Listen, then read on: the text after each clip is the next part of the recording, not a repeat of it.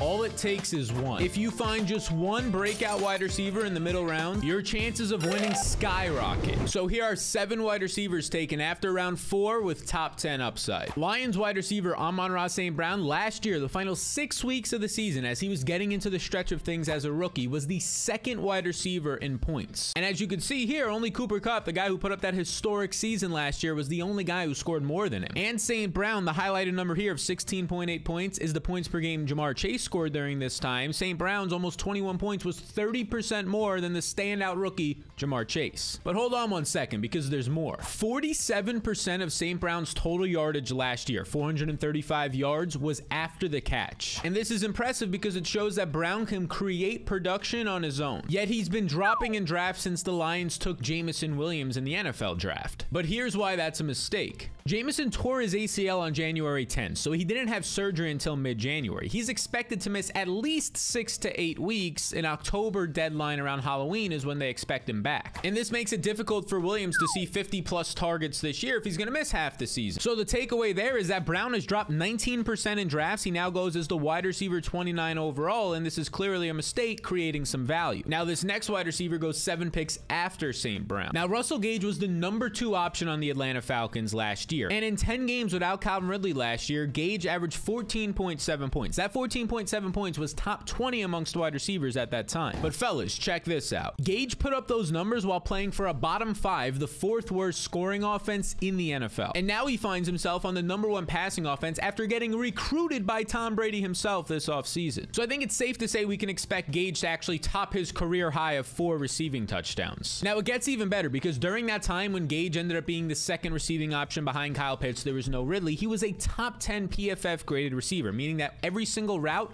he was playing well. And now it gets even better because during those weeks where he was the number 2 option for Atlanta in targets per game, Kyle Pitts was number 1, no Calvin Ridley, he was a top 10 graded wide receiver according to Pro Football Focus, which means that on average he was playing as a top 10 receiver per route. And this was higher than a lot of standout players last year. You could see Stephon Diggs on this list, Jamar Chase, if I keep scrolling, CeeDee Lamb, DK Metcalf. And what really sums this up is that on the entire season, not just that time that Ridley was out, he was the 13th most efficient wide receiver in the league. And beautiful people, let's not forget about Chris Godwin's injury, because he didn't just tear his ACL, no, he also damaged his MCL, which is important because it's going to take longer to come back from. And if we look at the initial tweet that Ian Hartitz put out, we zoom in here on January 3rd of 2022, stating that Chris Godwin had successful surgery, it's going to take 10 to 12 months from that date of the surgery to return on average, meaning that Godwin is likely to miss anywhere from 6 to 8+ weeks. So now here's your takeaway. While Godwin is out for that time, Russell Gage is going to be Tom Brady's number 2 passing option. But listen closely, because this next wide receiver might be his offense's number 1 option. And that's because Christian Kirk has the 2nd highest salary cap hit, the dead salary cap, on the Jaguars now. And that's because they made him a top 15 paid wide receiver this offseason, $18 million Rooskies per year. So they're heavily incentivized to use him, and here's what you need to know. Kirk currently goes as the wide receiver 43 off the board, but he goes as the 43rd wide receiver, only 32 NFL teams, but he might be and likely has the best shot to be Trevor Lawrence's number 1 option. And this number right here, 65%, is the amount of times that Trevor Lawrence was targeting wide receivers compared to other positions, the 3rd highest rate in the NFL. And Kirk's competition isn't all that impressive. Here's his top competition this season. You have veteran Marvin Jones, who's 32 years old and has had 3 straight seasons of decreasing efficiency. He was 80th in the NFL last year. You have Zay Jones, a free agent ad, who I actually think is a great pick in like the 18th rounds of drafts, because why not at that point? But he was 69th in efficiency last year, and Laviska Shenault, his first 2 years in the league, has not been that great. 74th in efficiency last season. Now, one more thing. Christian Kirk averaged over 7 targets per game when DeAndre Hopkins was out last year, and Kirk had to be the wide receiver 1. And he actually averaged 13 fantasy points per game, so a rise of about a point to 2 points. Now, here's the interesting thing. Over those 7 games, he only scored 1 touchdown. But based off the NFL averages for the volume that he saw, he was expected to score 3 touchdowns, meaning that he was unlucky. So if he just saw the NFL averages, he would actually put up 14.7 points, not 13 points per game with Hopkins out, which would have been top 20 wide receiver numbers. And now this next wide receiver, the rookie Chris Olave, actually goes later in drafts than Kirk. And this is important for you to know. The Saints, just to move up 6 spots in the first round to draft Olave, they swapped their first round pick and they gave up a 3rd and 4th round pick. Now this type of investment ensures strong opportunity in year 1 for Olave. And Michael Thomas has yet to practice this offseason in minicamp because of his lingering ankle issue, and here's your takeaway for that. If Thomas misses time, Olave is going to start the season as the wide receiver 1 for Jameis Winston. And And what also helps him is that Alvin Kamara and the Saints, they're bracing for him to be suspended 6 games, also going to help the opportunity for Olave. And speaking of opportunity, this next wide receiver as a rookie took full advantage of his opportunity. Mr. Kadarius Toney, when Sterling Shepard, the leading receiver at that point in the season for the Giants, when he missed time,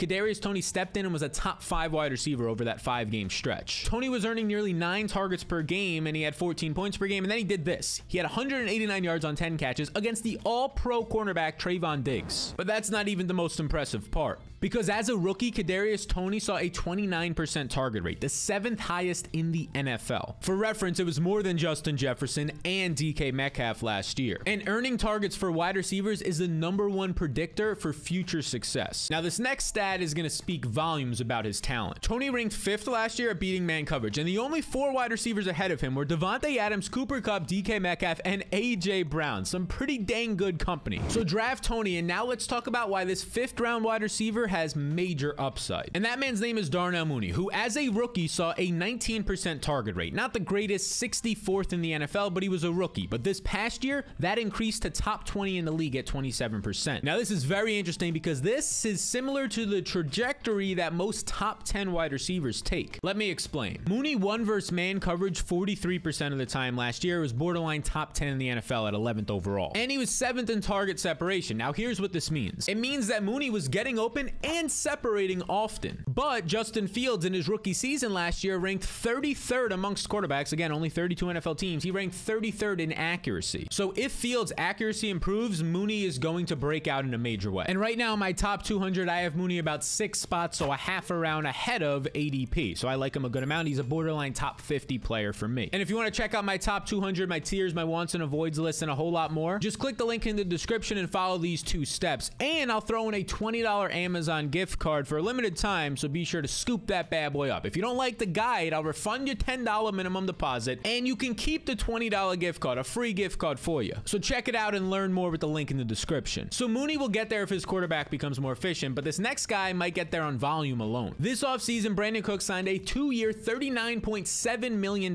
contract, and 91% of this money is guaranteed. He's now a top 15 paid wide receiver. Props go out to Brandon Cooks. And that much guaranteed money ensures the Texans are going to continue to heavily lean on him. And here's what it's looked like his first 2 years in Houston. Since joining the Texans in 2020, Cooks is 12th in the NFL in targets overall with 253. Now, I found this to be insane. In 2020 with Deshaun Watson, he averaged 15.4 points. He averaged the exact same amount of points last year in 12 games with Davis Mills, 15.4. So it didn't matter if it was Deshaun Watson or Davis Mills, he was getting points. But it doesn't stop here, because in 2021, there was no Will Fuller like there was in 2020, and he ended up seeing 2 more targets, 9.3 versus 7.1, 2 more targets per game in 2021 without Fuller. And for what it's worth, he went from scoring 12.9 points to 16.1 points per game, at like a 25% increase in production. Now you might be saying, of course, Sally's going to score more points if Will Fuller's not there. You're right, but it's important to point out because there is no Will Fuller coming into town to take away touches this year in 2022 or targets from Brandon Cooks. And the wide receivers behind him, you have Nico Collins, who I like as like an 18th round pick, but he was 84th in wide receiver efficiency as a rookie last year.